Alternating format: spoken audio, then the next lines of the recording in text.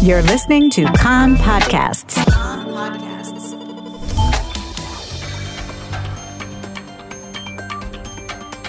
You are listening to the English language news of Kan, the Israeli Public Broadcasting Corporation.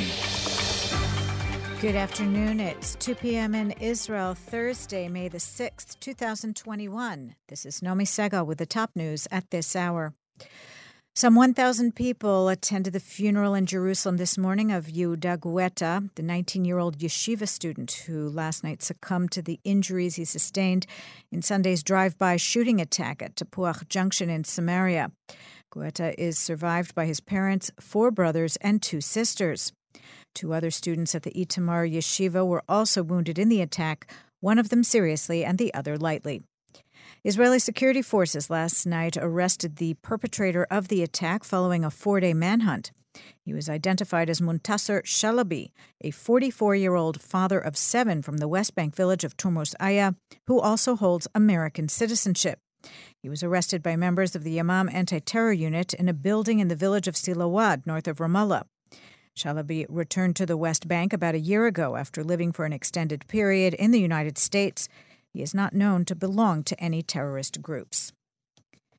Palestinians say a 16-year-old youth was killed by IDF fire last night during clashes with Israeli forces at the entrance to Orla village south of Nablus. Palestinian Authority leaders condemned the death of Said Udeh as murder in cold blood. Nabil Abu Radena, spokesman for the Palestinian Authority leader Mahmoud Abbas, said that the Israeli government is continuing a policy of field executions and imposition of collective punishment on the Palestinians.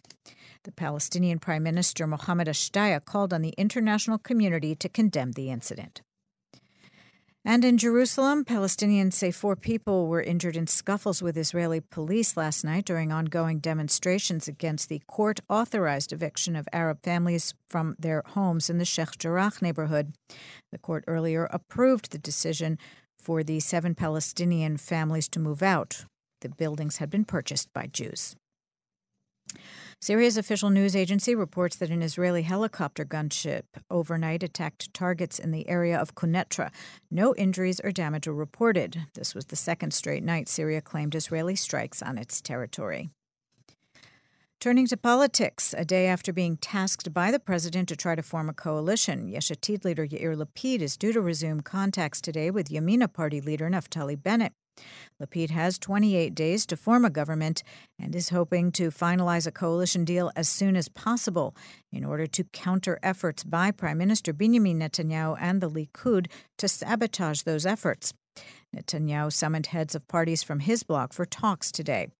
The Likud and religious Zionist parties have been pressing members of Yamina to oppose joining a government with the center and left-wing parties.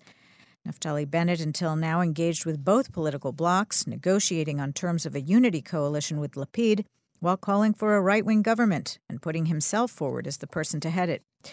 He and Netanyahu blamed each other for the Likud leader's failed bid to assemble a government. Bennett yesterday called for creation of a wide emergency government that can get the cart out of the mud. He urged right-wing parties to join a unity government, saying the public won't forgive those who cause 5th elections.